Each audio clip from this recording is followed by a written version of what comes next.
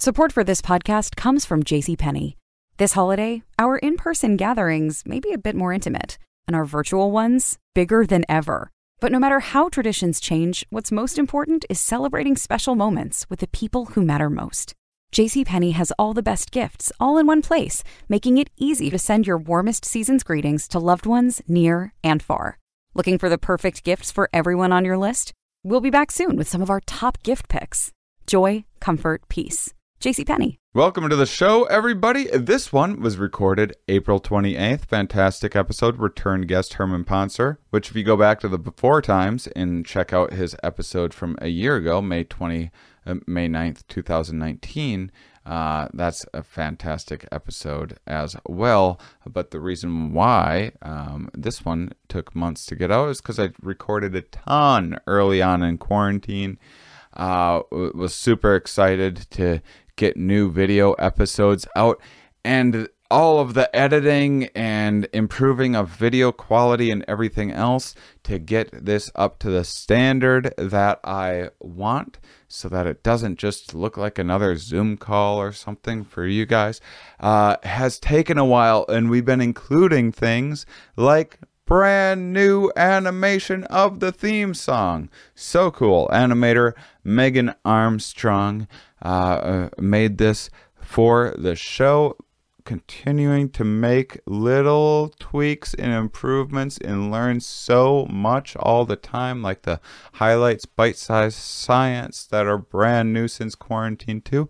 And at the end of the show, I'm going to tell you a bunch of cool things that I got lined up going forward, and how there's going to be a lot more viewers coming real soon, as we're just about to start. We almost have things how we want them, and just about to start making a big push to spread the word about the show.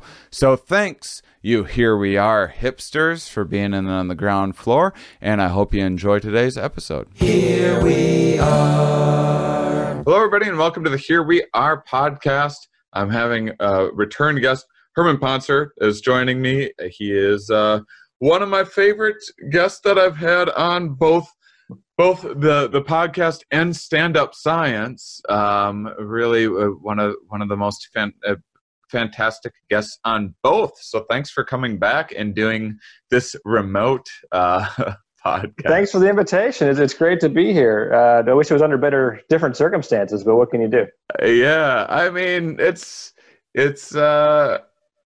interesting that once I let go of not being able to record in person, it is nice that I can connect with anyone that I want to in the country at any time. And so there's pros and cons to doing this remotely. I'd say that kind of just dawned on us and my lab group.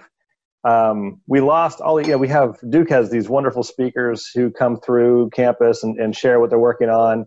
And you kind of get lazy and you're used to every Friday or every other Friday, whatever it is, you just sort of go to lunch and there's a speaker, and you don't have to dial anybody in or do the work yourself unless you're on the committee, the unfortunate souls on the committee who have to invite the speakers. Yeah. But then I was thinking, gosh, we lost that connection, but we could just Zoom anybody in. I mean, that's kind of amazing, actually, right? Like people who you would never be able to fly from Japan or Africa or something like that. A collaborator we'd love to have, those lab meeting, could never justify all the expense and time. But now, actually, why not? Yeah. I guess we could have done that before too. So it's kind of it's one of those embarrassing realizations. Like we could have been doing this all along. Yeah. So it's a real punctuated equilibrium in the evolution of our culture. And the way in which we communicate with one another.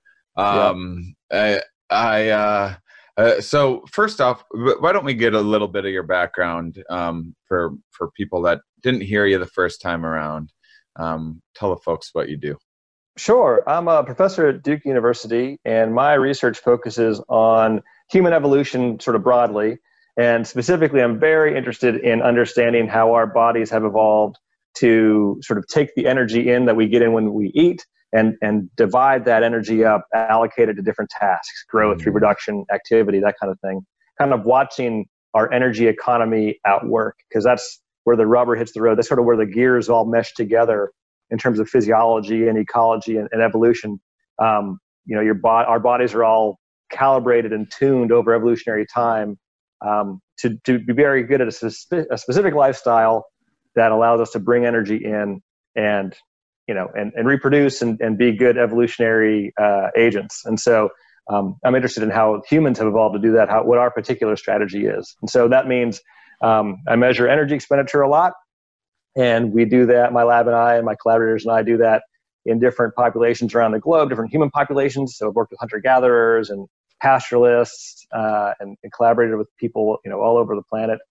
And we also do it across species, because if we want to put humans in context of, in an evolutionary context, sort of in an evolutionary framework, we need to know what the other members of our family tree look like. So we've worked with apes and other primates in zoos and sanctuaries and that kind of thing. So one, how long is it going to take before the human body evolves to adjust to our new position in front of laptops? Actually, by that time, we'll have the contact lenses and everything, and maybe we'll live inside the computers by that time. For the amount of time that it would take our bodies to evolve and adapt, I don't think that we'll be in front of laptops anymore. Well, yeah, and the thing is, like, the way that would have to work, it's fun to think about these evolutionary scenarios, right? Because people say, well, how long until we adapt to that? And you have to think, well, the way things adapt is births and deaths, right? So you'd have to have the people who aren't good at being in front of the screen die off or not be able to have kids, and those who are really good at being in front of a screen have more kids. And you think, well, what would actually make it, we be better? Making those connections is fun, right? Like maybe living like in a Tinder, Grindr, Zoom world, and all this mate connection that we make. Maybe people who are like have a face made for Zoom, like the sexual selection takes off. Well, you actually have to violate social distancing and actually have sex with the person. That's required. But or you mail your genetic that's true. I mean. The post, Amazon Prime. Sure. Don't try it at home, man. But I suppose anything's possible. You don't happen to know Todd Shackelford, do you? No, that name doesn't ring a bell. I probably should know Todd. He's a sperm competition guy. Oh, okay. So he just has sperm being mailed to him all of the time from just all over the place for a variety of reasons. Sounds like a bad, campy movie. My favorite sperm competition fact, human evolution fun fact, is that we have our two closest relatives. Well, three. So our closest relatives are the chimpanzees and bonobos in terms of living evolutionary relatives to humans. And then just outside of that is gorillas. And so gorillas are these big, beastly, silverback gorillas, like no joke. It'll rip your head off happily. They weigh 400 pounds. And, they're these big, manly looking things. But they've evolved to live in these societies where there's no, the male competition that happens is all physical competition that happens before the group gets set up. But once this group is established, the typical group is a male, a big silverback male, and a few females. He's not competing. There's basically very little, copulation that's happening outside of that group. And so there's no sperm competition there. Right, like he basically has monopolized access to all those females, and so their balls are tiny, right? So and on the inside, right? Aren't they on the inside? No, I think they hang, but their balls are tiny. Yeah, and chimps, I know the chimp balls hang are external. Chimps have this much more sort of free flowing. That's a weird metaphor to use there, weird expression, but there's a lot more copulation that happens outside of, just the head male, the alpha male. And so now there is sperm competition. And so you put the balls of a chimpanzee together, they're as big as its brain. Yeah. I could. Humans are somewhere in the middle, if you're wondering. They're as big as its brain. Yeah. Oh, wow. It's shockingly a lot. You think about I think about investment. A species has limited resources, has to invest. God, that's a huge investment in your balls, man. Yeah, worth it. For them, surely, yeah. I get it. I get it. I wonder how much selection pressure there was of just like, because there is these variety of other factors of like, you know, once testicles get so large and ridiculous, how much does playing with them help with anxiety? And then lower. There's this classic thing that testicles happens. are the most ridiculous thing in all of evolution. They're just the silliest. They shouldn't. I mean, if it weren't for sperm competition, they don't really make that much sense. And then that they're like so finicky too. Like, oh, I got to be on the outside. I need the temperature just right. But then it's also going to be the most fragile part of the body. Just everything about testicles is so absurd. Yeah, I agree. There's this great thing that chimpanzees do, male chimpanzees do, when they're about to like go on a border patrol or one of these sort of dangerous things, to just sort of cement these friendships. You know, to sort of say, yeah, we're all together, and they cup each other's testicles before they go off. You know all about that, I'm sure. But that's just like, so, you know, sometimes, you know, you're like, wow, I really am looking at the mirror here. This is shining an unwelcome light on human existence. Oh well. I think that I think that they did some theory of mind study with like rhesus monkeys or something like that, and like did a mirror test to see if it would recognize itself in a mirror, put like a dot on it or whatever on its forehead, and thought that its brain would be too small to recognize itself in the mirror, so they gave it a mirror, and it recognized itself within seconds, and then its second move was it took the mirror and looked at its testicles within like 10 seconds of the discovery of the mirror. It's something that's primal, you know. That's deep. Are we like, as a dude, you have to know, like, we all have that aspect of who we are, and you have to have like some aspect that has to go like, should we really be in charge of things? You know, when I think about how much time, listen, I'm not saying ladies are perfect either, but if you just think about how much time it's a shocking obsessing about their testicles, how can you put that same thing in charge? And they do it in front of it. Well, I mean, who's actually in charge and who looks in charge? You know, that's a whole different, separate set. That's a whole another thing. But absolutely. So do you think that maybe as we're all zooming, if this is our new world, maybe those guys, you know, those bodybuilders that like don't do their legs and they like look really peculiar, now it doesn't matter. We don't need to do leg workouts anymore. Yeah, I mean, all upper body. That's right. I'm just waiting for somebody to call and tell me I have to put on pants, you know, but it hasn't happened, so we're good. Well, and then ladies no longer, they like, why shave and do all of the other things, but still like put all the energy into doing all this stuff still. Then it'll be like a real sexy, like centaur kind of situation, like a goat.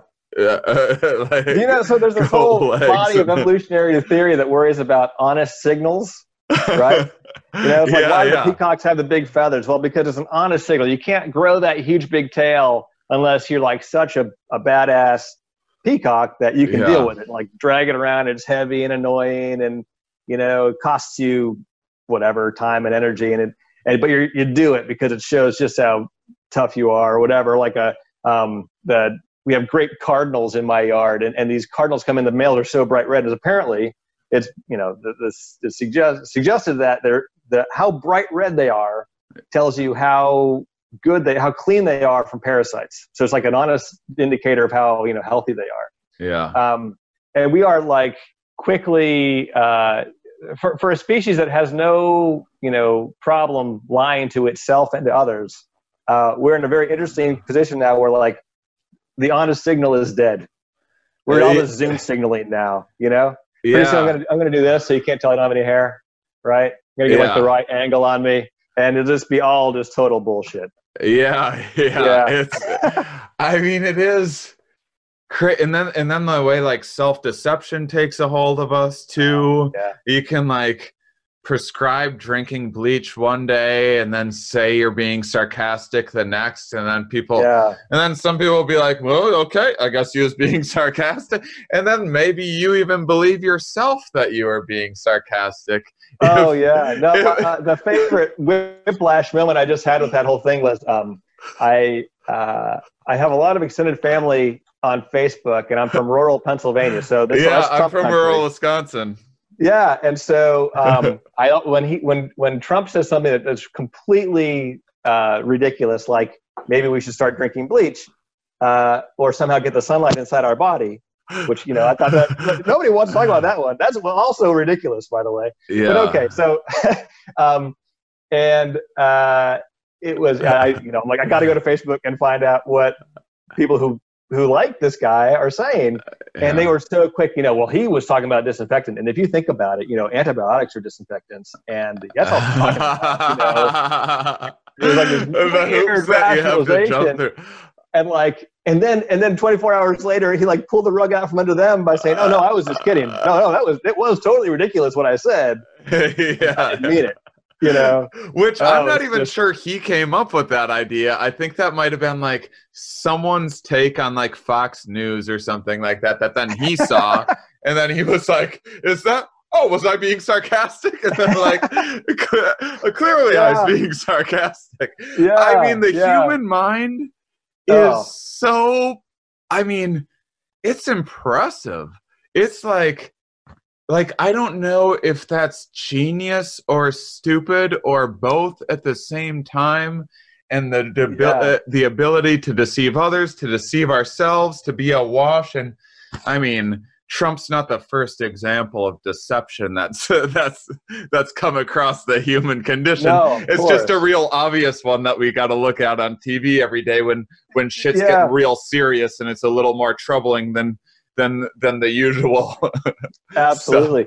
I'm reading a great book right now. I'm trying to use this time to do some reading that I should have done before. There's a nice book, and I'd recommend it to anybody listening, called The Good Book of Human Nature.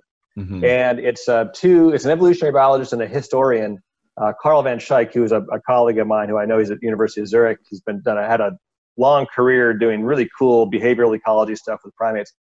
And he took a kind of behavioral, primatological, evolutionary view at the Bible. Yeah. And all the stories of the Bible. And he worked with this historian, Michel. I forget what Michel's first name is. Anyway, and he talked about how, like, when you read all these biblical stories, it's neat because, I don't know how many people would take this as an accurate read of the Bible. I'm not a Bible historian, but their take on it is the Bible is all these stories about how do you go from being a hunter-gatherer to being a sedentary person with all of the problems that sedentary life brings with it, right? Disease that you can spread to one another, being sedentary all the time, wealth that can collect in over generations, because hunter-gatherers don't have that kind of wealth that you can accumulate and have inequality. Right. How do you handle all those things and make rules about that make sense? And one thing they come back to again and again is this sort of reality, this realization that humans are so good at finding a coherent story in any set of completely ridiculous facts. Yeah. Right. So like, you go out one day and, you planted your plants a little bit different, or you got a little too close to your neighbor's field. And that night, Aunt Rosie got sick and died. And you're like, those are completely unconnected things. But you're like, you see what happened? You start to make connections. Or the flood comes. You're like, well, why the flood came? Yeah, the flood came because Joe's an asshole. Like there's always some reason. Like, I knew those kids would get us into trouble someday. And now look, there's a flood. It's like, but there's always these connections that our brains just want to make. And the idea is that if you live in a world that could possibly want to kill you, and that you need to figure out how to make a living in as a hunter-gatherer, that storytelling ability actually really helps you, because if you see the bushes rustle, you want to tell a story about why that's happening. Maybe that's a predator about to eat you, or maybe that's an antelope that you could go, whatever, who knows? It might be an opportunity. And so if the disconnected facts really just stay disconnected, that's actually not so useful. So it's better to tell stories that are meaningless, which we're very good at doing. Because every now and then it pays off. Yeah. I think that's a kind of a beautiful way to think about our propensities to tell ourselves stories of all kinds.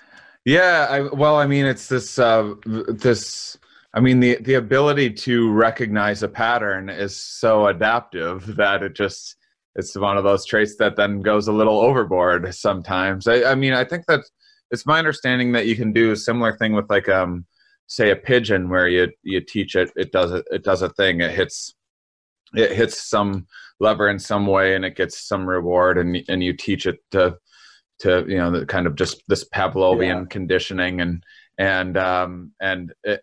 you teach it that the environment that it lives in is this predictable, like kind of logic based environment where there's like a very clear pattern, and then it's easy to train, and then one day you just throw a random reward in there, and then it just goes, wait, what was I just doing there? And if it was like wagging its wing around, it's like almost superstitiously like that's its lucky move that gets it the reward. I wonder how much superstition evolved, or if people became more or less superstitious as we kind of gained domain over our environment, or a little more control over having like more predictable sources of food and whatnot. If you if you start to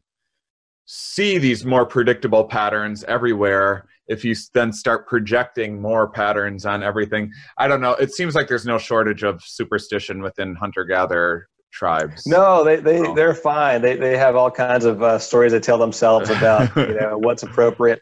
That a bird will fly through camp, and if there are some species of birds that are good luck and some species of birds that are bad luck. If the wrong bird flies through camp at 9 a.m, it's like, wow, why did I even get up today? Like, what's the point? And maybe they are tuned into a pattern that exists for like that bird picked up on a vulture in this other area that picked up on this thing that I was in you never know, right? And that they themselves like aren't aware of. Totally. Like the story actually does pay off because somehow there's a connection there. I'm just remembering times of being in hunter-gatherer camps and being told stuff that like was, by my reckoning, was pretty ridiculous, but made sense to them. And like, who was I to argue? Funny stuff. Support for this podcast comes from Wild Turkey Kentucky Straight Bourbon Whiskey. Let's tune in to their one-on-one with Jamal, a real bartender from Old Fourth Ward in Atlanta. I really get into the backstory of whatever I'm pouring, out of respect. There are literally years of experience behind these bottles. Wild Turkey, same recipe since 1942. If you want a true classic, this is what you want to order. Wild Turkey. Wild Turkey Distilling Company, Lawrenceburg, Kentucky. Copyright 2020, Campari American, New York, New York. Never compromise, drink responsibly. Support for this podcast comes from CDW and Hewlett-Packard Enterprise. At CDW, we get modern servers need to be flexible, scalable, and predictable. I predicted you'd say that. Okay, what will I say next? Probably something about server security. Impressive and freaky. CDW can implement secure Hewlett-Packard Enterprise Gen 10 servers that improve speed and performance while reducing costs. See predictable. IT orchestration by CDW. People who get it. I predict a web address. CDW.com/HPE. I'm in your mind, man. What I think is, and I would love to hear your take on this because I'm sure you'll completely disagree with me.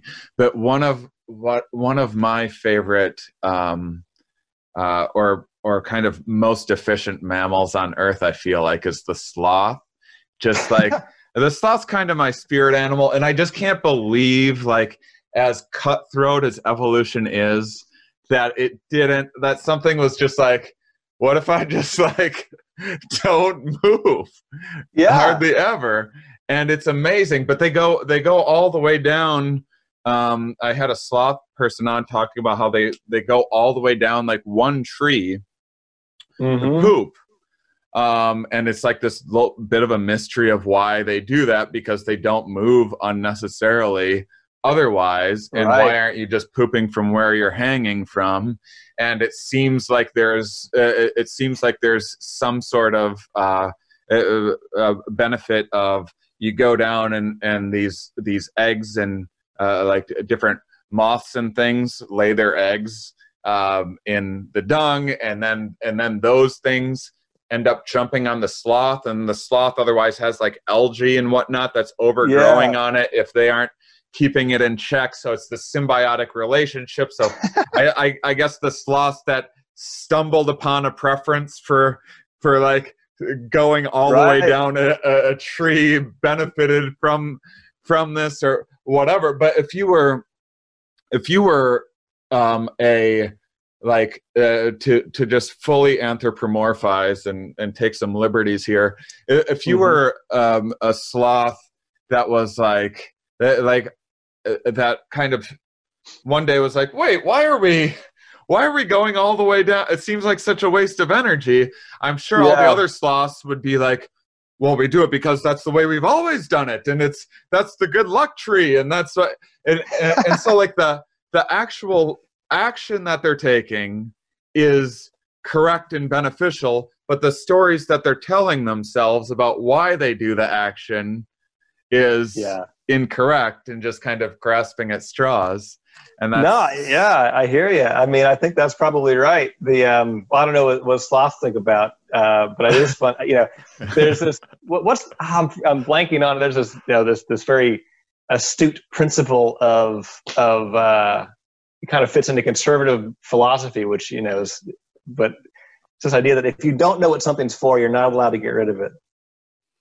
Right? If you don't know what something's for, you're not allowed to get rid of it. And the story is, there's some gate, some big ugly gate at the edge of the city, and they say, well, we're going to get rid of that gate because it's been here for 1,000 years and nobody even knows it does. So just get rid of it. And they take it down, and then the Mongol hordes come and get something like that. And the answer is, well, the gate was the reason. You don't know what it's doing because it's doing it. Idiot. As a contrarian, cynical skeptic who's spent my whole life like raging against every cultural norm and tradition and like, what the fuck are you guys talking about? Noah's Ark and all of this stuff. I'll tell you, there are some very heavy costs to just going against the grain all of the time, and then after a while you go like, I guess there is like, I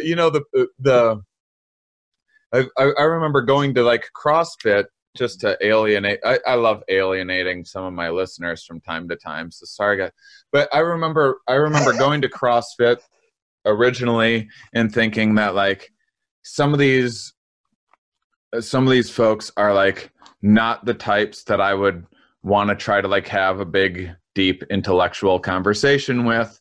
And then I was like, but damn, like a person's got like a nice car and home and family and has a stable job and is healthy and it's like, and just from doing like all of the things that society said to do and just kind of like mindlessly following those things, not that they're not thinking for themselves and not that they're not that I'm any smarter than that, but just the idea of it doesn't take that much cognitive effort to just follow along with some of the patterns that society has built that can be really beneficial. But then there's the other side of the like, wait, we're all a bunch of smiling lemmings about to walk off of a cliff. That you see that too in populations. No, I mean, we have this. We're like cursed with being this weird cultural animal. We're the only ones, so we don't even have anybody we can talk to. If it was 50,000 years ago, we could talk to Neanderthals and be like, look, man, do you ever notice like sometimes you're just following the norms for no reason? You ever feel like sometimes, we can't have that conversation, like we're just ourselves. And but we live in such a rich cultural world. Like you couldn't possibly learn everything. It's not possible, you can't learn how to make a house and make your own clothes and what you're allowed to eat and like how to keep yourself and like who you might want to have kids with or not, all these things, like you just sort of absorb them and you don't even know you're absorbing them. And then about the time you become like 16, 17, 18, and this is interesting. I wonder if this is like adaptive or just like a weird cultural burp that we have because of the way that our culture works. Like, is it inevitable that adolescents go through this asshole phase where they question everything? And, and that's why college is so rewarding to be in, but obnoxious to have to listen to. If you hear people having these like deep, well, what, why do I even wear shoes, man? And it's like, well, because it's better. Just wear shoes. Like, why do I even have to, but like, that's good. It's good because you want to have this, like the churn, you want to have the questioning. Yeah. But there has to be like, it's just the yin and yang, man. It's the balance. And I don't know, we all laugh at the people who don't have our particular balance. Like, oh, you're an unquestioning slob. Exactly. Or like, dude, just what do you do? Like, why are you just living this crazy lifestyle? I can carry on an intellectual conversation, I guess, just fine. But goddamn, if I know how to like clean my room or pay off my credit card right. debt or keep a stable relationship or like, Yeah. Yeah. I hear you. Some of this is just, when you talk about just the number of decisions that humans need to make in life, and what is it, the kind of is it the, I want to say accessibility heuristic or whatever, where you just like simplify things. Like, this is why there's like that new car smell. I think Kahneman talked about this of being like, you go to get a car, there's a zillion things you got to figure out. You're not a mechanic. You don't have a description to whatever car magazine. You maybe looked on Consumer Reporter or whatever, but no, like, what? Okay, what's the color? Do I need a V6 or a V4? And how much is the mileage? And then they display the mileage incorrectly too. It should be gallons per 1,000 miles. It's a confusing experience. Probably meant to be a confusing experience, but or at least rather that's a design that was stumbled upon that's probably been beneficial for car dealers. But anyway, and then at the end of the day, you just go, oh, it smells good. And then you tell yourself a conscious story of like, well, I made a very smart decision of this and that. And I think this applies to, people hoarding toilet paper, which I think from a outsider point of view, I'm not crazy and like being like, wait, was that the first thing? Like, more than food? More than food, toilet paper. I also just wondered, have these people ever had the flu before? I mean, of all the things I'd ever wanted during the flu, it wasn't like, oh God, it's not dysentery. It's not a cholera outbreak. I didn't understand what was going on with that.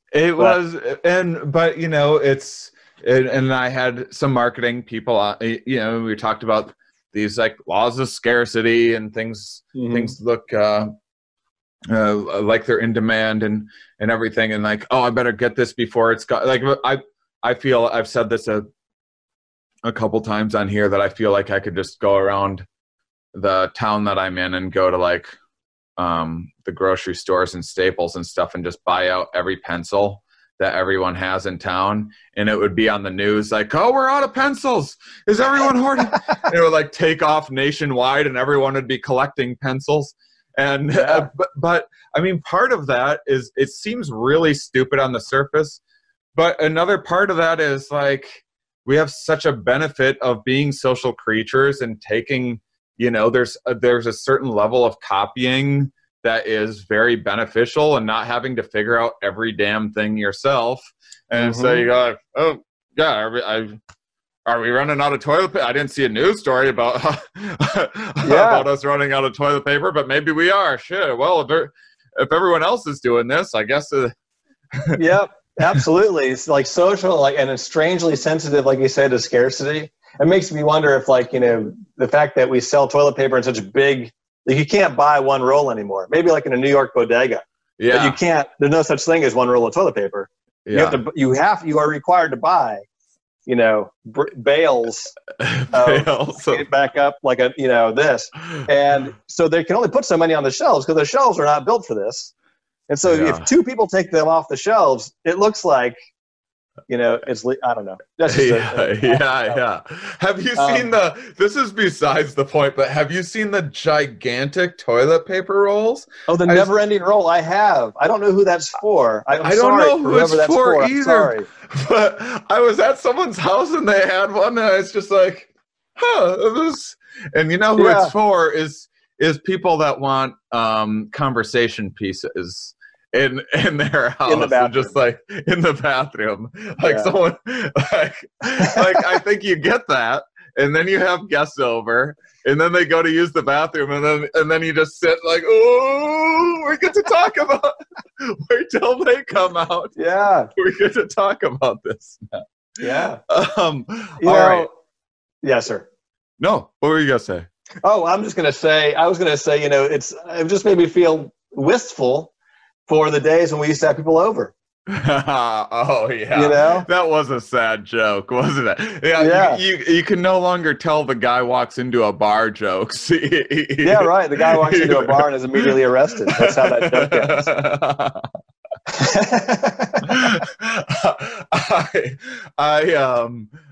I was curious when you were talking about the honest signaling. The honest signaling. Do people still evolutionary thinkers still talk about like the handicap principle, or is that just now called like honest signaling? What was Zahari or whatever? The idea of intentionally kind of putting hurdles in your path to advertise your ability to jump over them. Yeah. No, that's right. I think that school of thought has been kind of, subsumed by the honest signaling stuff, and that the long, beautiful tales, it's true, they do slow you down. So you are handicapping yourself, but more it's the ability to grow that beautiful tale that says that you have high quality genes is the idea. The thing is, all these, talk about, like, we can always tell stories. That is on one hand, it's a wonderful thing in science that we are so good at telling stories, because you find, the brilliant Einsteins and the people who come up with these amazing ideas are the ones who saw 3 equations that none of us could understand and went, I see what's going on here. You know what I mean? Yeah. To be able to put that together is like, that's the mind of a great scientist. That's also the mind of, like, the conspiracy theorists, / persons who got their epidemiology degree on Twitter, who's like, we just got 5G in my neighborhood and we're in social isolation. I see what's going on here. Yeah. It's interesting what, like, because I do think a lot of conspiracy theorists are probably like above average IQ, or I think that there's several that are above average IQ with no formal education, of just like missing little things like correlation and causation. There's like a really important aspect. Like, once you understand that, you learn to look at things very, very differently. And without that little bit of knowledge, you can be as smart as you want to, but you're going to make some horrendous mistakes. Absolutely. Yeah. So, I mean, like, we have these ideas like the madman, the handicap principle. I said madman because the guy, Zahavi, he was called he had a nickname, the madman. Now I'm trying to remember why that was. Maybe he was mad. But there was this idea, for every phenomenon that we have in the natural world, there are no shortage of theories, of stories about, why it happens. And so it's always the the mark of either bad science journalism or someone who just doesn't do a lot of science, who doesn't really have a handle on things yet, whenever they think that like, oh, we need to explain this. I work in human evolution. So I regularly get, usually unsolicited, emails or advice or whatever at a public talk. Do you know what I think is going on with human evolution? Do you know what I think made humans evolve the way they did? And it's always like, oh God, this is going to be good. And it's always like, clams, or or like, we didn't want to have sweaty feet, so like we have got whatever, like some ridiculous stuff. And you think, wow, okay, and to them, they think that like the reason we haven't figured out human evolution yet, although we kind of have, but whatever, like the reason that we still wonder about it is because nobody's come up with a good idea. Yeah, it's like, no, we're all full of ideas, man. Thank you. We're actually we're good on ideas. What we're not great on yet is like ways to test and differentiate these ideas. So by suggesting more ideas, you're not actually helping. You're welcome to do it, but you're not actually helping. I have sweaty feet, bad for survival, makes you slip. Also bad for sexual selection, makes your feet stink more. That's gonna put off mates. So I think they might be onto something with the sweaty feet thing. Fair enough. Yeah. But I do. One, as a comedian, I get to indulge in wild speculation and just so stories more than your average scientist, and I will say that it is quite fun to do, and it is because I don't actually have to like I don't have to write the papers and take the criticism and do like these rigorous studies and whatnot. It's kind of but that situation for you is my people want to tell me a joke after the show, and it's always under the guise of helping me. It's usually it usually I got some new material for you. You're gonna love this. Yeah.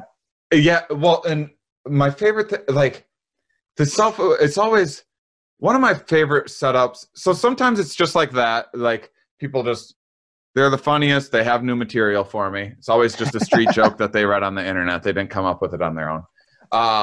And then. But my favorite setup is someone will be like, people probably come up to you all the time and like try to tell you a joke, right? And I'm like, yeah, it's kind of this annoying, whatever, it comes with the job. And like, anyway, I got one for you. And like, you were aware enough to know that's a mistake that people make, and then still like, I'm gonna go right into it. It's their lottery ticket, man. They just want they know they're not gonna win.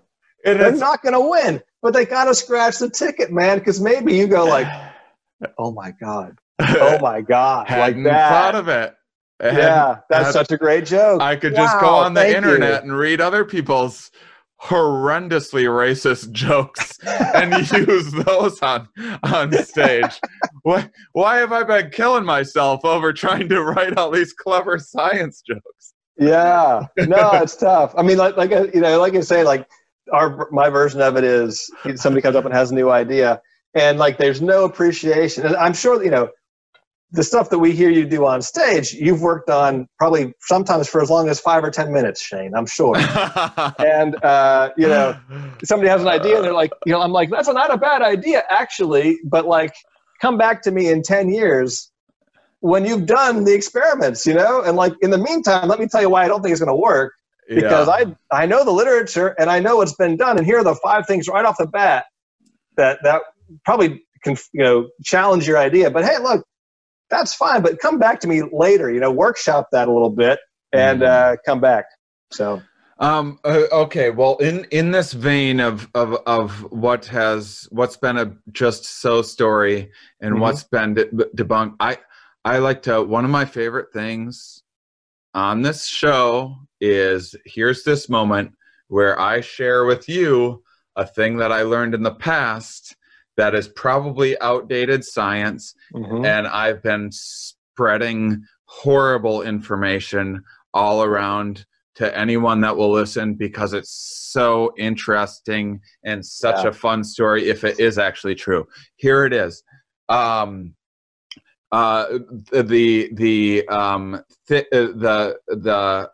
bigger jawline in males being an honest indicator of fitness because testosterone, this is along the lines of the handicap principles, the testosterone probably potentially being hard on the immune system, and the immune system maybe during puberty only allowing for that amount of testosterone to be released, that it feels that the immune system is kind of able to incur that cost on itself. And so it's this honest indicator, much like the peacock feathers, that that they had to have some decent genes, or like at least like probably like a really good environment where there's been, a secure food source or whatever this entire time. And I love everything else. It has all the elements. It's got all the elements, man. Yeah. It's like, it's got environment gene interaction happening. It's got developmental, biology happening. It's got enough nuance to be like, well, not every situation, man. I'm not saying every situation, It's like, really, that's a really good one. You're into it. Complete. Now, how would you go testing such a thing? Well, okay. So first of all, you'd have to ask yourself, what are jawlines about? Right? Why do they grow differently in males versus females? You have to first establish that they do. But let's say, and I don't do forensic osteology much. I teach a little bit of it sometimes. I used to teach more of it. And is the jawline just the inevitable income of needing a face to go vertically down like this and then needing a neck to come horizontally like this, and we're putting too much emphasis on these spandrels here, these corners of the jaw. But it's true that the mandible is slightly sexually dimorphic. So if you know what you're doing, and I hand you a mandible, you'll be able to say, oh, that's probably a male's versus a female's mandible. Same with a skull. Same with a pelvis is very dimorphic. And so it's true that there is some sexual dimorphism. That's what the term we use to describe, difference in shape or color or whatever between males and females of any species. So in humans, some of the bones are kind of sexually dimorphic, and the jaw is one of them, slightly dimorphic. So there is. And those dimorphic traits are partially influenced by males having more testosterone than females do. And so, yes, you're right so far. Now the question is it an honest signal that you have more testosterone, right? So it would have to be true that having more testosterone would grow a bigger jawline, and that having more testosterone would also make you more likely to die somehow, and that having more testosterone would be good for your female partner who is in this scenario is shopping for good genes. And right, so you have to go one by one. I can tell you, like, just the first one, the idea that having more testosterone means you have a bigger jawline. You're already with a problem there, because it's not just how much testosterone is floating around. Testosterone's a hormone, and hormones are signals, and signals in your body only work when they hit a receptor that responds to that particular signal. And so you're not just talking about how much testosterone you have, you're also talking about how much receptor density do you have on that tissue. And so two guys with exactly the same amount of testosterone can have very different jawlines because this guy has more receptors and that guy has fewer. Right? So like at step one of our 5-step thing that you'd have to prove to me, I'm already suspicious. And then the rest of them, I don't know. But I love the story. I mean, shit. That's a good story. I mean, if you're trying to convince me that things are just a little more nuanced and complicated than they appear, then I'm not having it. No, you should. You should be skeptical of my skepticism.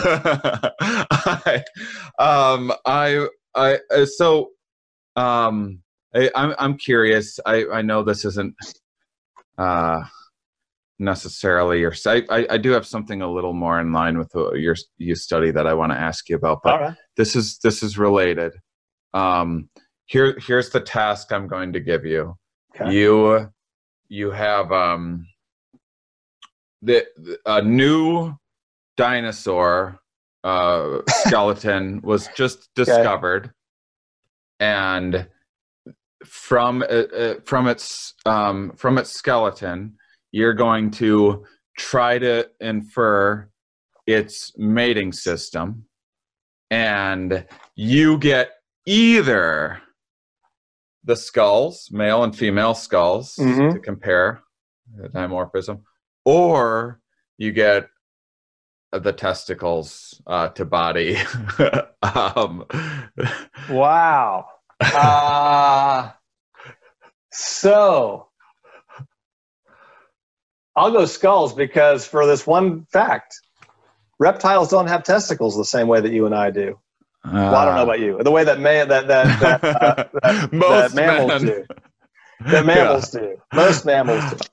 Because they have they have like these they don't even have penises for that matter, right? They like have cloacas, and so I'm not sure. You know how, have you ever seen like the tattooed like lizard guy that put like the actual like horns in his head and tattooed his face green and like I split his tongue and stuff, and some people have split their tongue to have like the lizard tongue. Yeah. I did that with my testicles. I have lizard testicles now. You've merged them with your kidneys. That's smart. That's smart. Yeah. I'll go skulls on that one. But see, give me I'd rather give me a primate example, right? We find that a mummified primate, right? And or whatever, very very well fossilized primate. We find the skeleton for Bigfoot. Right. We find it's only a matter of time. It's only a matter of time. Yeah. Well, there's UFOs now.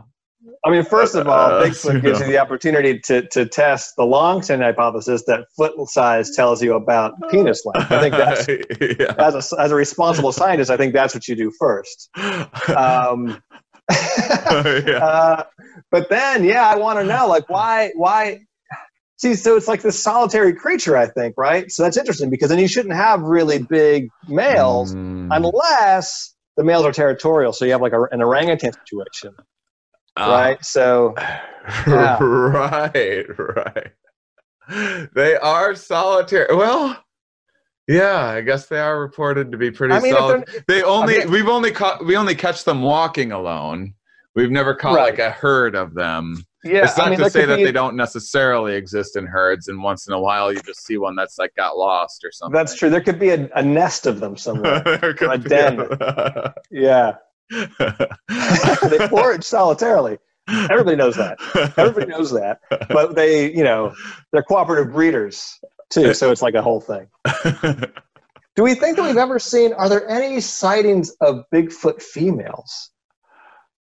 I mean, I guess how would you know? But it's just one lone dude out there just scouring the earth looking for another female. Yeah. I mean, we don't know how old this Sasquatch is. Time's running out, I'm sure.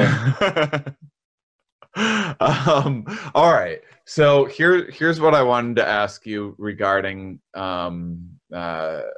evolution and kind of these efficient systems and metabolism. What's your favorite primate, and then also mammal, in terms of, I said sloth is my favorite in terms of like these, I really think like mind-blowing efficiencies. Like cheetahs are insanely efficient for like sprinting, and then like they pass out afterwards. So it's like there's pros and cons. Right. Yeah. Well, I mean, I'm gonna cheat, and I'm gonna say orangutans are my favorite. Okay. And I'm cheating because we did this really cool stuff. You always love your first. You never forget your first. Your first love. And so the first time we measured energy expenditures in an ape was this cool study we were able to do with orangutans. And we use this neat isotope tracking method where we can measure how much carbon dioxide the body makes, and that allows us to calculate how many calories these orangutans are burning every day.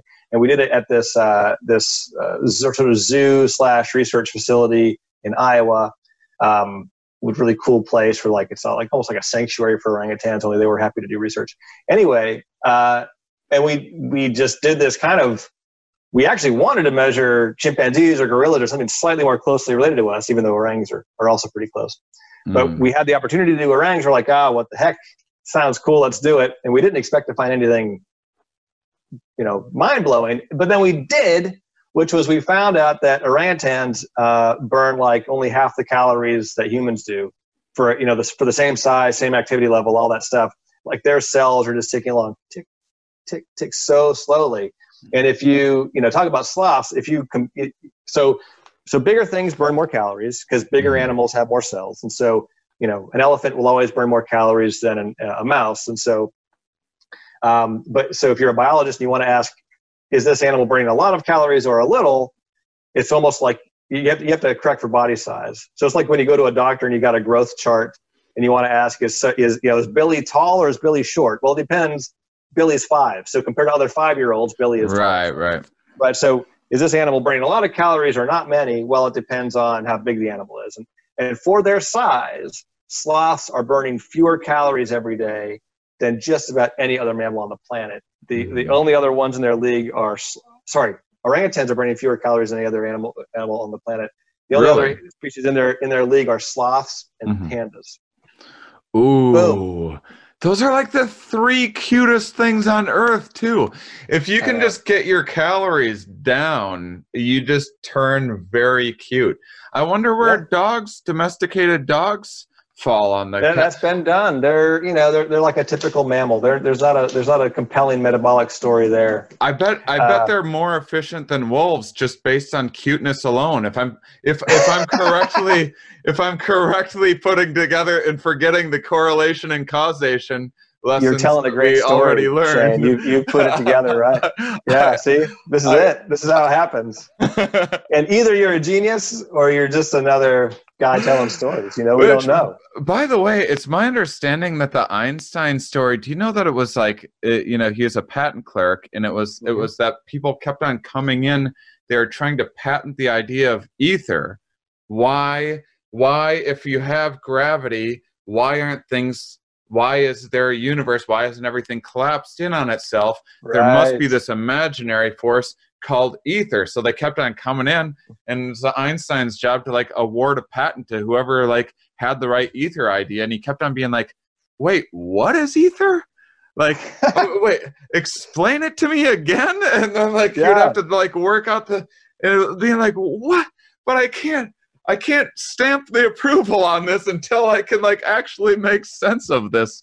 I love it. I haven't heard that story. That reminds me of so I just finished writing a book on metabolism, by the way. Oh, when's it come out? It's going to come out in maybe by Christmas, but maybe in the winter 2021. I was going to say hold on to this, but I'll just have you back on when it comes out. I'll read the book. We'll do a whole book club. That'd be fantastic. And so, but yeah, I was reading up on the history of metabolic research the other day. Mm-hmm. And there's this wonderful history of this stuff called phlogiston. Ever heard of phlogiston before? No. Phlogiston is what people in the around the Enlightenment, around the turn of 16th, 17th century, people were trying to figure out okay, well, what is fire? Everybody's got fire. What is fire? And and not only that, but fire is warm, and living things are warm. And is fire happening in us? And if so, what is that? How does that work? And what are the connections? And so fundamentally, they had to figure out what the hell is happening when stuff burns, right? And that's really hard to do. Really hard to do. Yeah. And so what they decided they decided that phlogiston is this stuff, this, little blurry on the details, but it's this stuff that's inside of stuff that will burn. So it's not inside of metal, because metal doesn't burn, but it's inside of wood, and it's inside of your food. And anything that you can light on fire has phlogiston in it. Mm. And when you burn something, it releases the phlogiston. Mm-hmm. And this is why, this is why if you put a candle under a bell jar, eventually the candle goes out because you fill that air, so they fill that space with phlogiston. There's no more room for it. And now there's no place for the phlogiston to go, and the candle goes out. See? That's amazing. That's such a good story that I'm going to have. Next time I need a screen name for something, it's going to be phlogiston. Just to make people ask me about it. It's like the infinite toilet paper roll trick. You set yourself up to be really interesting. But screen name phlogiston. It gets even better because it's really obvious that stuff is given off when something burns, right? It's not at all obvious that anything's consumed out of the air, right? And to think about the idea that something's consumed out of the air, you had to have this idea ahead of time. Like you needed this first idea that you didn't even know you were missing, that air isn't all one thing, right? They didn't know that air was nitrogen and oxygen and some other stuff mixed together. They didn't know. They thought air was air. I mean, water's water. So air's air, right? And they had to discover oxygen, and then they had to discover that you could take the oxygen out of the air, and then stuff wouldn't burn. And like, man, and like all of this stuff was done with equipment that is less complicated than what you have in your kitchen right now.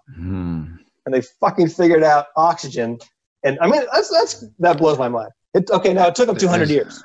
So it's not like they did it in a week. It is pretty incredible. Yeah.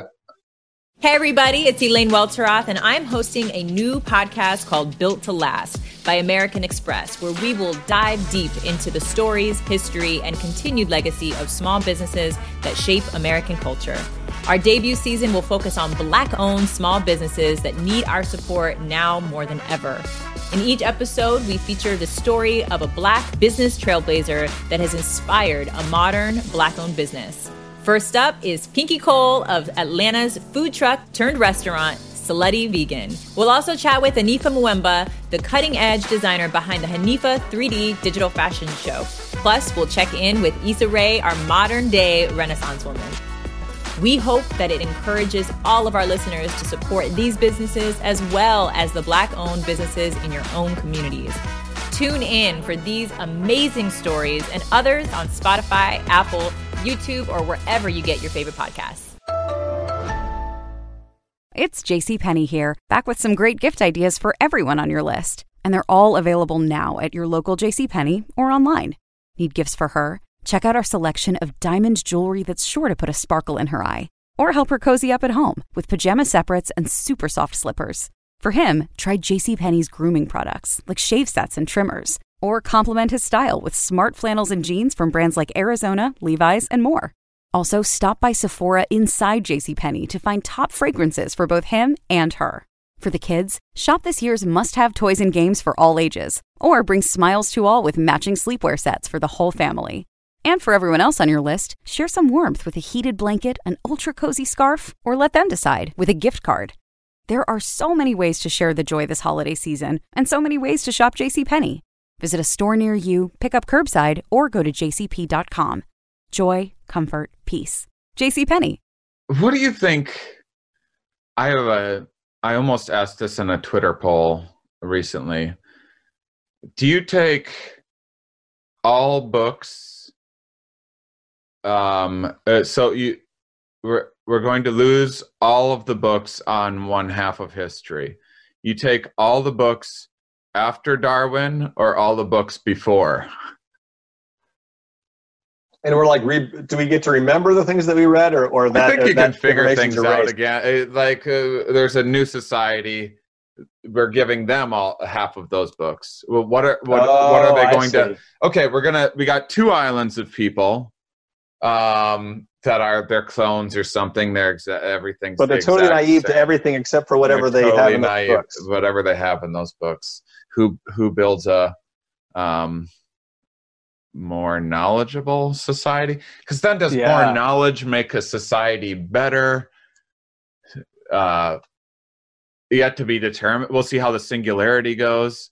Right. But like, where would you want your kids to grow up? Yeah, where would you want to place your bets on who blows up first? I ask because I think that I was never that into philosophy, like classic, like I love having philosophical conversations, but like studying Plato or whatever, just because it just seemed like such huge knowledge gaps that I'm always just like, yeah, but where are we now with this level of thinking? Like, I only have, life's short. I only have so many books that I can read. And it always just, so I took this great class. I've this Great Courses Plus is this online course thing that sometimes sponsors the show. Great Courses Plus / here we are, get your free trial today.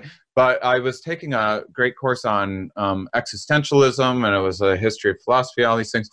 And I was like, man, so many of these philosophers, if you would have gave them the book Origin of Species, they would have taken a big black marker to half of the shit that they said, and they're like, oh, I got to rewrite a lot of that stuff. So I don't know. There's a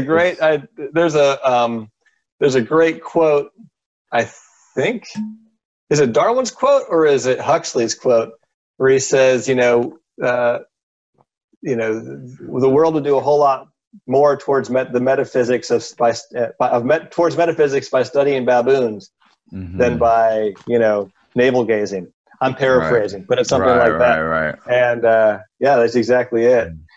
I'm still stuck on this wonderful question, this wonderful thought experiment. Do you take the knowledge before Darwin or after? And in a way, it's a false. I mean, of course, it's a ridiculous question, but it's a ridiculous question in some ways because you're gonna read all about. How dare you call a comedian ridiculous? You're gonna read all about the old stuff in the new books, right? But somehow you can erase all the references to that. So all you really got was the new stuff. Then I want the old stuff. Then I want the old stuff. If you can, if like somehow it's erased out of there. Okay. Interesting. Although it's sort of like, in a lot of ways, my students recreate that experiment every semester by like completely ignoring anything that didn't happen, in the last 2 years and isn't readily available on Google Scholar. So like, I run that experiment every year and it doesn't turn out great. I got to tell you, you wouldn't want to base a society on most of those papers. Yeah. Huh. Interesting. Well, as before we as we're wrapping up, do you have any was there anything that your kind of particular lens has had you thinking about with this current shift? I do believe that this is going to be somewhat of a punctuated equilibrium for people in terms of rather than things changing slowly over time. It is for better or worse. There's going to be many aspects of our culture, of our individual takes on things, of our points of view. Just so many things are going to be, even if there was a cure today and we all just went back to business as usual, I think that there would be some pretty interesting changes that would, even just in terms of like you mentioned, like, oh, we can just remote, go and get a professor in Africa right now to give a little talk for our class. Yeah, I have resisted the temptation to weigh in on the epidemiology of what's happening with COVID-19. Because of course, I have my opinions and my thoughts, but I'm trying to be good about it and not pretend I know what I don't. But here's what I do. I do feel confident saying, as an evolutionary anthropologist, is that watching our society try to ignore these sort of instincts to be social and to share and to live in a group and to see everybody. And I mean, especially just like to share food, right? There's no more human adaptation than to share food. And like that's the worst thing to do right now. You should not be sharing stuff that you put in your mouth. Unless you go to restaurants, and you should support your local restaurants and get takeout and all that. That's wonderful. But there's a reason that we're not crammed into New York, Little Italy restaurants right now, shoulder to shoulder, and like, touching each other's plates. Mm-hmm. But that's so hard for us. It's like so hard. And I think that's what's going to eventually lead us to crack. It won't be what eventually gets us to crack. Won't be the good news about the pandemic, because I don't think anybody who's paying attention to the numbers sees a whole lot of good news right now, or good news that wouldn't vanish if we stopped doing what we're doing. I don't even think it'll be the economic stuff. The economic stuff is painful, and God, you just feel so terrible for people who have lost livelihoods and businesses are gone. But even that, I think people would ignore it, or would, as long as it's not happening to them, they'd say, oh, well, that's too bad, but I can get on with it. What is going to make people crack is our inability to not be social. Mm. And, that's because that's 2 million years, man, or more of just of evolving this brain that needs to be with people. Mm-hmm. We need it. We just, and it hurts us psychologically and emotionally, and, to not be with our network, man. And it's just so hard. We're like everybody's who I've read, seems to know what they're talking about, from Anthony Fauci to the rest of the people who really seem to have a handle on the epidemiology, are saying this is a years-long thing. This isn't a month. This isn't a weeks-long. This is a years-long thing. Guys, we're at week 7 here in North Carolina, and already people are like, I can't handle it. I'm out. Yeah. I mean, I did just have someone on kind of talking about small incremental gains, and then in the same day, I had just happened to watch a fantastic little video from a mathematician about, like, in an ideal scenario of kind of expanding first you expand the essential workers, and then you go like, okay, now we have little bits of service industry for the essential workers, for their mental health, and it's slow enough and small enough to take precautions. But it did seem interesting, the idea of like having these small steps toward it, as kind of being better than like, let's all try to get back to normal, and then it collapses again, and then we need to go back to this, and then you do that so many times, and I think people are going to learn helplessness. For sure. But whereas this is still like, I think people are still in a little bit of a free fall of the rug being pulled out from under. Like I want people to know, like, this is going to be a year. Like, the sooner we accept it, like I just went on like a little bender last weekend of like, I knew I had to cancel my May dates for like months now, but I just hadn't, because I didn't feel like it didn't matter anyway. I wasn't like putting money into advertising, and it was like, who knows if there's a miracle, but I knew they were going to be canceled. But I was thinking about booking like mid-August, and at the same time of canceling, it's occurred to me that stand-up comedy is going to be the last thing to come back. That's gonna come back after there's a vaccine. That's minimum a year, I would think. And it's just, but much in the same way that with the good things going slowly, and the small incremental gains being better than like winning the lottery and then never hitting that high again. Bad things are just the opposite, where you want to be like, as awful as the paralyzed person being paralyzed seems, paralyzed people acclimate to that in like in like a year, compared to, no one wants to be paralyzed, and obviously, but compared to the small incremental drops of like MS or ALS or something like that, that's absolutely brutal for people. I almost feel like we need to just be like, everybody, just fucking accept this like as much as you can right now. Take all the pain, bottom out, hit fucking rock bottom right now, whatever you have to do, and then let's like slowly start digging out from there. I don't know. I have no idea how to. This is just way too big of a huge, dynamic, chaotic system of a zillion different variables, and us having never experienced anything like this in our lifetimes. Not to mention, humans have never experienced anything where, one, understanding why we had to isolate, even if we stumbled upon isolating, and 2, being able to virtually connect but not physically connect. It's just such a bizarre thing that the species has never. I think the other part of it for me, trying to put on my evolutionary anthropology hat here and think about it. One is that, like, plagues have been happening since we decided to all live in close quarters together and farm, right? Mm-hmm. So plagues are about 12,000 years old. And if you look even just through European history, like the Black Death and all that stuff, like there's all sorts of horrible stories there. But it's not just European history, of course, it's worldwide. And it's because, we didn't evolve this way, and we started living in these close quarters, and we gave these bugs like the best possible scenario. This is their dream come true, right? They hop around, and now with the globally connected world, it's even worse because you don't just have a plague in one area, you've got it across the globe.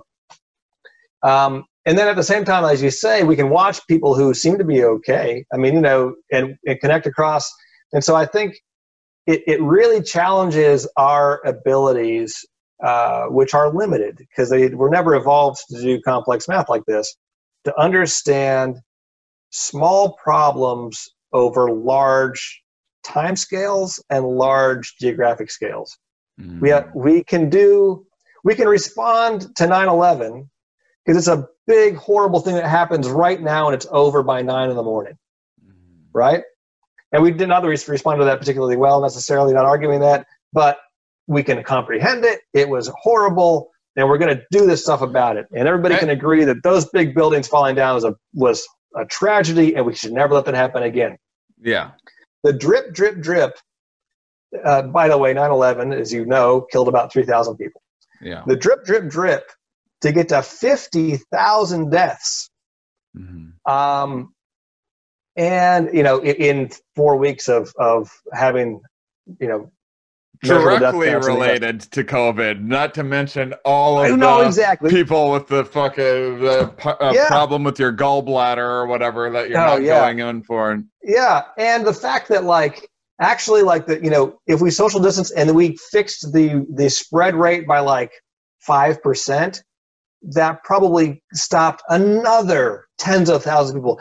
But people have a really hard time with that, right? Because you're like, well, the death rate's, whatever. The death rate's, 1%. That doesn't sound so bad. I love people. My God. I love people just trying to fuck around with stats for the first time in their lives too. Yeah. You're like, well, what would 1% of the U.S. population be? 3 million people. So, but it's just, our brains are not built for that, man. We take the big catastrophe. We can actually wrap our heads around it. Well, plus, we cannot wrap our heads around the drip, drip, drip. Right or wrong, you could put a face or a visible enemy on 9/11. Yeah, right. And we trust our eyeballs a lot more than whatever ability to use these tools to detect a thing that we can't see. So it's gonna get crazy. Who knows? But I think that this is I am not. This is as you're talking about the bigger and kind of smaller idea. It is funny to me too that.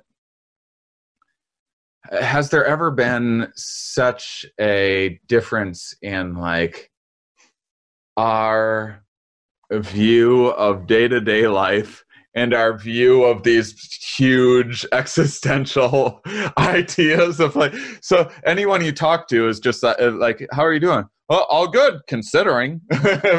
but considering is horrifying. I try not to consider too much and just keep focused on my gardening. No, that's right, man. It's and at the same time, when we finally get there, when we finally get on the other side of this, it'll happen eventually. I mean, the Spanish flu took about 3 years and finally blew itself out with basically no intervention. They didn't have, but 3 years is a damn long time. But let's say it takes 3 years. You know, in 3 years and a month, we'll all be back to the same dumb shit that we were doing before. It'll be quick. That's I mean, I hope you're right that I remember to Zoom my colleagues in from around the globe when this is all done. And I remember to be thankful that, you know, I can go to a restaurant, and I hope I can hold on to that. But God, we're so, you know, I've been just kind of, you know, ruminating on this, just like how close our horizons really are in terms of where we can understand and experience and project. And like, as that little window of time gets moved down, like what happened 3 weeks ago, we don't even remember anymore. And, you know, it's like, we want to believe, it's like the classic, you know, you have this life-changing event, you know, and you're going to remember this. You're going to be grateful from now on, because no, you won't. Yeah. You go back right to all the same shit. I mean, I hope not. Fingers crossed there's going to be, that culture will remember some of the good things that come of this and forget some of the bad things. Well, yeah, and you know, that's actually one of the hopes of a culture that can keep records, right? Is that we keep the records, and we realize we have somebody in charge of remembering how fucking bad it was. And that person is given, you know, the ability to like have a warehouse full of masks and like, you know, like because we can do better than that. I don't think the average person day-to-day life is gonna change, because I think we'll just revert like to that lowest energy, you know, like, oh, we're back in our little divot again, and we're comfortable here. But we do have the possibility to have a culture that's smarter after this, and let's, you know, who knows? Let's hope so. I mean, this is like Steven Pinker did put out have like awkward timing to put out a book about how this is the safest time in human history, but it is like there were tons of for it not being a perfect piece of work, and I've seen, you know, other people giving them some criticism, blowback from it. We made a lot of good points about like. And being a big fan of Robert Sapolsky and understanding the huge burden of chronic stress. I do hope that not everyone is a germaphobe after this. And we have appropriate, like, we compartmentalize. Now we know that we need to have stuff stored away and ready to go for when shit does hit the fan. And then the day-to-day, we don't need to be like, not everyone on earth needs to be OCD. And so I hope we'll forget like some of those negative habits that we might build. And then I hope that this will be a chance to be like, you know, we should have had automatic bathroom doors in public restrooms this entire time. There should have always been a little handicap button on the floor that you press, and then the door opens for you, or whatever things people are going to start putting in. Should have always been the case. And this is the chance to change that and see it differently. But absolutely. So hopefully those will be the way things go. But it's fun when I get to talk to someone with a cynical point of view, because then it pulls out my contrarian, makes me pull out the rare moments of my optimism that almost I'm glad I could help. So I'm glad I could help. I mean, you know, you don't spend a career studying things that went extinct and and go home very optimistic at the end of the day. Well, look at the positive reframing of all of this is we might have got to you and me, we might have got to experience human peak capacity. We might have actually seen the top. We might have got the top of Everest.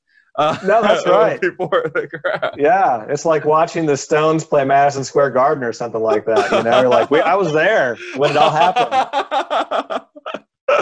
All right. Well, thank you so much for joining me. And let's get you back on just because I'm not going to remember the exact dates and everything. If you happen to remember to reach back out to me, I would love to get you on to chat about the book. That'd be great. I'd love that. And send me an advance copy and stuff like that. And I'm really looking forward to it. Sure, man. Such a fantastic conversation. Thanks for joining me. Yeah, thanks, Shane. Thanks for the invitation. And yeah, take care. We'll catch you later. Thanks for enjoying the show. We are continuing, much like making the animation of the theme song, we're continuing to make more and more improvements as time goes on. And this is all building toward getting to add video after quarantine, when I'm once again interviewing all of my academics in person, going from university to university. I want you guys to see the campus, the labs that I'm touring, the offices that the academics are in. When I actually get to participate in a study, it's going to really set this apart from any other podcast out there. Sure, there's a lot of fancy-looking podcasts with slightly better corners of a room that they set up to make their production quality look a little better. But this is just this is us just building toward something special, unlike anything anyone else is doing out there. I have about 1 year to figure out all of the editing and equipment and everything else that I'll need, and to get enough people watching this new YouTube channel to make it worth the time, effort, and money to invest in that. So thanks for supporting on Patreon, and enjoy the show. I hope to see what I mean to say is sometimes I hit stop and then record, and then other times I just show you guys, say, hey, sometimes I'm just a human being saying the wrong thing at the end of an episode, not quite sure how to end it, but might I direct you to your favorite podcast app to watch the first time Herman Pontzer was on the show. There, I did it. Got it all out. That was the information. We fumbled our way through it. I hope you fumble your way back here for the next episode. Have a great week.